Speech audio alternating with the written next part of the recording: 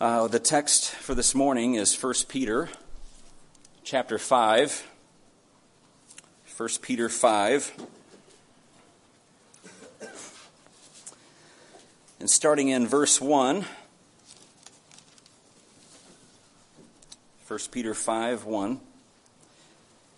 Therefore I exhort the elders among you, as your fellow elder, and witness of the sufferings of Christ, and a partaker also of the glory that is to be revealed, shepherd the flock of God among you, exercising oversight, not under compulsion, but voluntarily, according to the will of God, and not for sordid gain, but with eagerness. Not yet as lording it over those allotted to your charge, but proving to be examples to the flock. And when the chief shepherd appears, you will receive the unfading crown of glory. You younger men, likewise, be subject to your elders, and all of you, clothe yourselves with humility toward one another. For God is opposed to the proud, but gives grace to the humble. Therefore, humble yourselves under the mighty hand of God, that he may exalt you at the proper time, casting all your anxiety upon him, because he cares for you.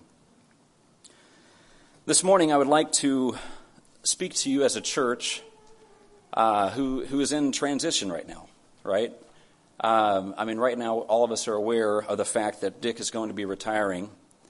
It's truly a bittersweet moment, and we're thankful for his years of service, and we'll miss his steadfast shepherding and his presence in the ministry here at Lake Road. We rejoice in what God has done, but also there's sadness also, isn't there, behind it. Things like this can also cause you to think, right? It can think about the future. So what's the future going to hold? Like, what are we going to look like 10 years down the road? Here before us, we have Charles also, right? Who maybe in a few years, 5 years, 10 years, right, Charles? 25 more years? Okay, that's we're going to make him sign a contract. So we don't know, do we? And here we have Jim, our faithful deacon, who's been in the background, right, serving for decades. Pillars in the church, right? Yeah. What's going to happen? What's going to happen to the church of God? So, this is a good question, and this is for something to think about. But in doing this, I want to step back just a little bit, and I want to describe the church in the context of 1 Peter. And then secondly, I would like to provide some application as a body on how to move forward with our current elders and within the body here. So first off, what is the church in the context of 1 Peter? In doing this study, I thought it was very interesting the multiple ways that Peter described Christians or described a group of believers. In chapter 1, he describes them as aliens, as the chosen, obedient children, believers in God, brethren. In chapter 2, living stones being built up as a house, and a holy priesthood, a chosen race, a royal priesthood, a holy nation, a people for God's own possession, people of God, beloved and aliens and strangers, freemen and bondslaves of God, brotherhood, the called, sheep. Later on, he also mentions Christians, followers of Christ. And then finally, flock of God, which he mentions here in chapter 5, verse 2. Shepherd the flock of God among you. So what is the church? Right? It's not this body, or this building here, these four walls, right? How does Peter describe the church of God? Well, in this context, he's calling them a flock, right? They're people. It's not this thing here, but it's you. You are the flock of God. And to ask the question where the church might be might actually reveal an underlying unbelief in Christ. Now, why would I say that? Well, what is the foundation of this text here? Okay, so he's saying, shepherd the flock of God among you. So again, this context here is talking about to elders. But who's behind the elders? It says, and when the chief shepherd appears, right? So the foundation of this text is the chief shepherd. The church of God is centered on Jesus Christ and not the elders, right? See, elders can come and go. I mean, naturally, right? I mean, we've been blessed with elders for 40 years, right? But they're going to pass away. I mean, how many elders have there been in the lifetime of the church? They come and go. They're but men, right? What would happen also so right now they're shepherding. What would happen if something happens and they're taken away with us? Like, what would happen to the church? We would have no elders, right? But wait, we have a chief shepherd. A chief shepherd that has been here for how many years? Right? He's not going to leave us. So how glorious of a thing that the church is in the hands of Jesus Christ and not the elders, right? Jesus is the shepherd. What do we know about Jesus, and how does he deal with his sheep? R.A. Torrey, I thought it was excellent. He kind of gives a description of the Good Shepherd. And he says that the Good Shepherd, he knows. John 10:14, I am the Good Shepherd, and I know my own, and my own know me. Verse 27, my sheep hear my voice, and I know them, and they follow me. He calls, John 10:3, to him the doorkeeper opens, and the sheep hear his voice, and he calls his own sheep by name and leads them out. He gathers, Isaiah 40, verse 11, like a shepherd he will tend his flock. In his arm he will gather the lambs and carry them in his bosom. He will gently lead the nursing ewes. John 10:16, I have other sheep which are not of this fold. I must bring them also, and they will hear my voice, and they will become one flock with one shepherd. He guides, Psalm 23:3. He restores my soul. He guides me in the paths of righteousness for his name's sake. John 10, verse 3-4. To him the doorkeeper opens, and the sheep hear his voice, and he calls his own sheep by name and leads them out. When he puts forth all his own, he goes ahead of them, and the sheep follow him because they know his voice. He feeds, Psalm 23, 1-2. The Lord is my shepherd, I shall not want. He makes me lie down in green pastures. He leads me beside quiet waters. John 10:9. I am the door. If anyone enters through me, he will be saved, and will go in and out and find pasture. He cherishes tenderly. Back to the same verse, Isaiah 40, verse 11. Like a shepherd, he will tend his flock. In his arm, he will gather the lambs and carry them in his what? In his arms? No. On his shoulders? No. In his bosom, right near his heart. He will gently lead the nursing ewes. He protects and preserves, John 10:28. And I give eternal life to them, and they will never perish, and no one will snatch them out of my hand. He laid down his life for the sheep. John 10, verse 11 and 15. I am the good shepherd. The good shepherd lays down his life for the sheep. Even as the Father knows me, and I know the Father, and lay down my life for the sheep. He gives eternal life to the sheep. John 10:28. And I give eternal life to them, and they will never perish. So listen to that. Jesus knows his sheep. Jesus calls his sheep by name. Jesus gathers his sheep. Jesus guides his sheep. Jesus feeds his sheep. Jesus cherishes tenderly his sheep. Jesus protects and preserves his sheep. Jesus laid down his life for his sheep. Jesus gives eternal life to his sheep. Brothers and sisters, he knows your needs individually, and he also knows our needs as a flock here. Now for the application. How must we, as the sheep who meet in this building, move forward in this transition? There's two things that I would like to mention just in the context of verse 5. There's probably many other things that we could say. But what does this context say here? 1 Peter chapter 5, verse 4.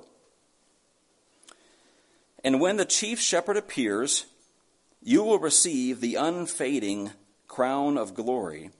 You younger men, likewise, be subject to your elders. So the first thing is submission. See, what does he say here? He says, you younger men, likewise, be subject to your elders. Well, what do you mean likewise? What is he trying to say here? See, he's saying younger men likewise be subject to your elders, so he's pointing back to the elders. But what is that likewise? What is that likewise pointing to? He's saying, okay, the elders are in subjection. Well, who are the elders in subjection to? The chief shepherd, right? So the elders submit to Christ. The flock submit to the elders who are submitting to Christ. I mean, all of us are submitting to Christ also. But we are called in this context as a flock to submit to our elders. In submitting to our elders, we are submitting to and obeying the chief shepherd. The ultimate submission is to Christ and not our elders. This might not be the best example, but just thinking as a family, and thinking with children. So if my wife and I were to leave to go on a date, what do? We get a babysitter, right? And when that babysitter is there, they are watching over our children. And I expect my children to listen and obey the babysitter, right? So I have placed this babysitter over my children. My children are to obey the babysitter, to listen and to submit to them. However, in the same context, if the babysitter asks them to do something that they know is not right, what should they do? They shouldn't just submit to that, right? And their ultimate subjection is to me and my wife and not the babysitter. But in obeying the babysitter, they're obeying me. Does that make sense? So the question is are you submitting to leadership? Have you placed yourself under leadership? Or are you kicking against it? Well, submission, that's kind of a big, scary word, isn't it? But let's look at context here, and I think that this is helpful. If you go back to chapter 2 and 1 Peter, I'm just going to kind of skim over some of the verses. 1 Peter 2, verse 13. Submit yourselves to the Lord's sake to every human institution, whether to a king as the one in authority, or to governors as sent by him for the punishment of evildoers and the praise of those who do right. If you skip to verse 18, servants, be submissive to your masters with respect, not only to those who are good and gentle, but also to those who are unreasonable. And if you go down to chapter 3, verse 1, in the same way, you wives, be submissive to your own husbands, so that even if any of them are disobedient to the word, they may be won without a word by the behavior of their wives. And then, of course, we have there in chapter 5, where, as I've already mentioned, about the elders being subject to the chief shepherd, and us as a flock being subject to the elders. But right in the center, and I think this is interesting, right in the center of this talk about subjection is this jewel. In chapter 2, verse 21, For you have been called for this purpose, since Christ also suffered for you, leaving you an example for you to follow in his steps, who committed no sin, nor was any deceit found in his mouth. And while being reviled, he did not revile in return. While suffering, he uttered no threats, but kept entrusting himself to him who judges righteously. So in this context of subjection, it mentions Jesus Christ subjecting himself to reviling and sufferings of the governing body. What was he doing? Entrusting himself to him who judges righteously. You see? Do you see that? So now you can go back to here to chapter 2:13, submit yourself to the Lord's sake to every human institution. So yes, submit to the governing body while entrusting yourself to him who judges righteously. Servants are there in your employment. Submit yourself to your masters while entrusting yourself to him who judges righteously. Wives, submit yourself to your husbands while entrusting yourselves to him who judges righteously. Elders, submit yourself to your chief shepherd, entrusting yourself to him. Flock, submit yourself to the elders while entrusting yourself to him who judges righteously. Hebrews 13:17 says, obey your leaders and submit to them, for they keep watch over your souls, and those who will give an account, let them do this with joy and not with grief, for this would be unprofitable for you. I would think that in this verse here, it would say it would be unprofitable for them, right? Because if they're having to do it with grief, it's not profitable for them. But where does their profit lie? It's not with you, right? What is this? What did we already read? You will receive the unfading crown of glory. Their profit is this eternal profit. So why is it unprofitable for you to disobey your leaders? See, your soul will not prosper outside of submission. You're placing yourself outside of what God has designated, and so you are not going to prosper in that way. Happiness is found in submission, right? I mean, even in your life alone with Christ, when you are submitting with Christ, there's happiness. Isn't that right? Yeah. So in the same way, when you are submitting yourself to what God has ordained, there's happiness and there's joy in it. What is a good shepherd intending to do when he's leading his sheep? Well, obviously the context here in chapter 5 is shepherding, right? Shepherd the flock of God among you. Acts 20:28 through 31 says, and this is Paul here, he's speaking to the elders at Ephesus. It says, be on guard for yourselves and for all the flock, among which the Holy Spirit has made you overseers, to shepherd the church of God, which he purchased with his own blood. I know that after my departure, savage wolves will come in among you, not sparing the flock. And from among your own selves, men will arise, speaking perverse things, to draw away the disciples after them. Therefore, be on the alert. What has God done in placing elders over us? What are they doing? They're guarding us, right? It's like they're standing guard, watching over our souls, making sure that no savage wolves come in to destroy us. They're looking after us for our good. Why wouldn't we submit to that? Why would you be a sheep that kind of goes off to the side trying to kick out from the flock? Follow the leadership of the elders. Submit to them. I mean, I could go through and just read all the verses in the New Testament about submission.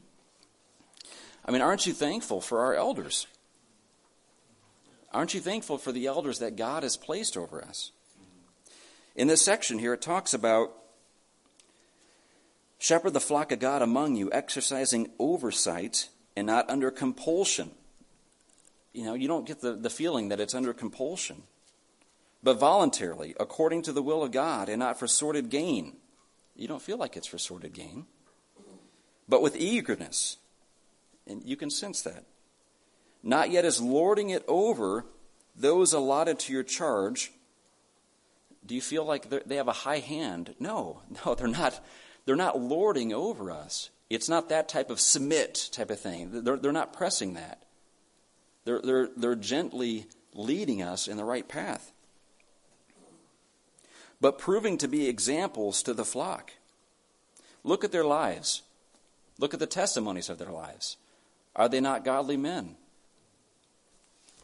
So they're godly men. God has placed them over us. Why wouldn't you submit to them? Yield your authority over to them. Let them speak truth into your lives.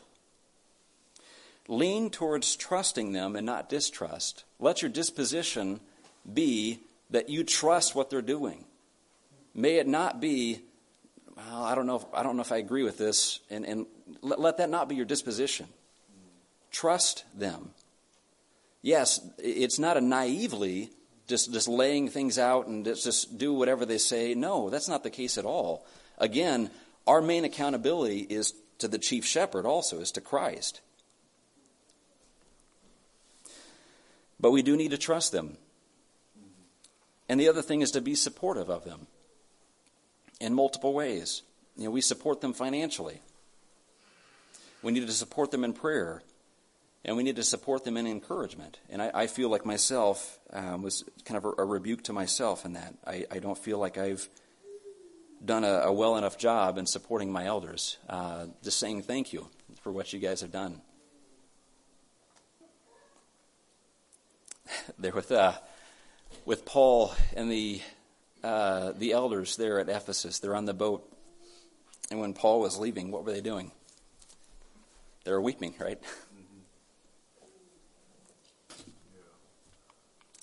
The next thing in this section here is humility. I might also be able to put submission under this heading, right? If you're not humble, you're not going to submit. They go hand in hand. The proud person would never submit to their elders. I know what's best, right? Humility is taking a low position. It's not regarding yourself, but regarding other people. I think about John the Baptist, right? What did he say? More of him and less of me, right? Yeah. Philippians 2:3-4, do nothing from selfishness or empty conceit, but with humility of mind, regard one another as more important than yourselves. Do not merely look out for your own personal interests, but also for the interest of others. This is very important in the context of church life. Humility. Do you regard yourself over others in the church? Do you think of yourself more highly than other people in this flock? How do you feel when someone is better than you at something? How do you react when someone confronts you? Do you confess your sin or do you blame something else? Are you annoyed with others? Do you give the impression that you have no problems? Are you quick to express your opinions within the flock? I know Andrew mentioned a few weeks ago about, are you burdened for people, or are people a burden for you, burden to you? So that's a lack of humility there, right? Humility is regarding someone else. So you're not looking at yourself, you're looking at someone else and the needs of someone else. Beloved, we need to walk humbly with each other. This is an essential piece to church unity. And in fact, a lack of humility, a lack of love will destroy a fellowship. I mean, it's possible within years, to have a church destroyed because of pride. And even in this section here, what does it say? So you younger men likewise be subject to your elders, and all of you clothe yourselves with humility toward one another. For what?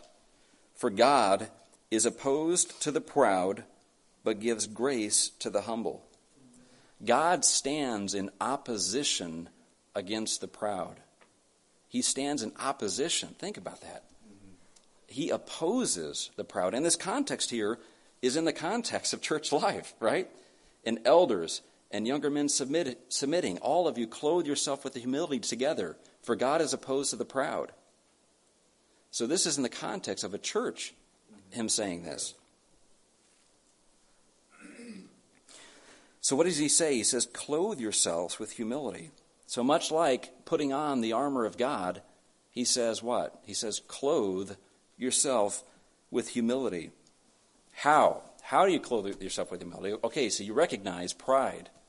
You recognize, well, maybe I have an issue with pride. If you say that, you have an issue with pride. But you have an issue with pride in some fashion, right? So what do you do? Well, what do you do with any sin? Right? The answer is not, well, just be humble. Humility is not the answer to pride. What's the answer then? It's Jesus Christ. Put on the Lord Jesus Christ. Yeah. When you think about Jesus Christ and you think about what he has done for you, what does that do? That takes your eyes off of yourself and puts it on him. And when your eyes are upon him, you will walk humbly with other people. You will have victory over sin. Right? In my life, I have found the most help with something when I have confessed to the Lord that I can't do it. So it's walk humbly with each other. Like, Lord, I can't. Like I can't do it, which forces me to then what? Look away from myself, because I see myself as emptiness. I can't find the answer within myself and find the resolution within myself. I can't stir myself up to walk humbly, because then I'm looking at myself, right? So then it's I can't do it, Lord. And so you're looking away from yourself and looking upon Christ to resolve the issue, to help you and to give you the strength for whatever you need. Yeah. So then back to this original question of where Lake Road will be in 10 years. I don't know. I can't answer that. But there are certain things that we can answer, is that we have a faithful shepherd who will guide us into green pastures, who will lead us, who will protect us, who is currently right now looking after us, looking after our souls. And secondly, wherever the Lord has us go, whatever, whether we have to move away, whatever happens, persecution comes and we're scattered. Whatever happens, we need to submit to the leaders that God places in front of us, and we need to walk humbly with each other.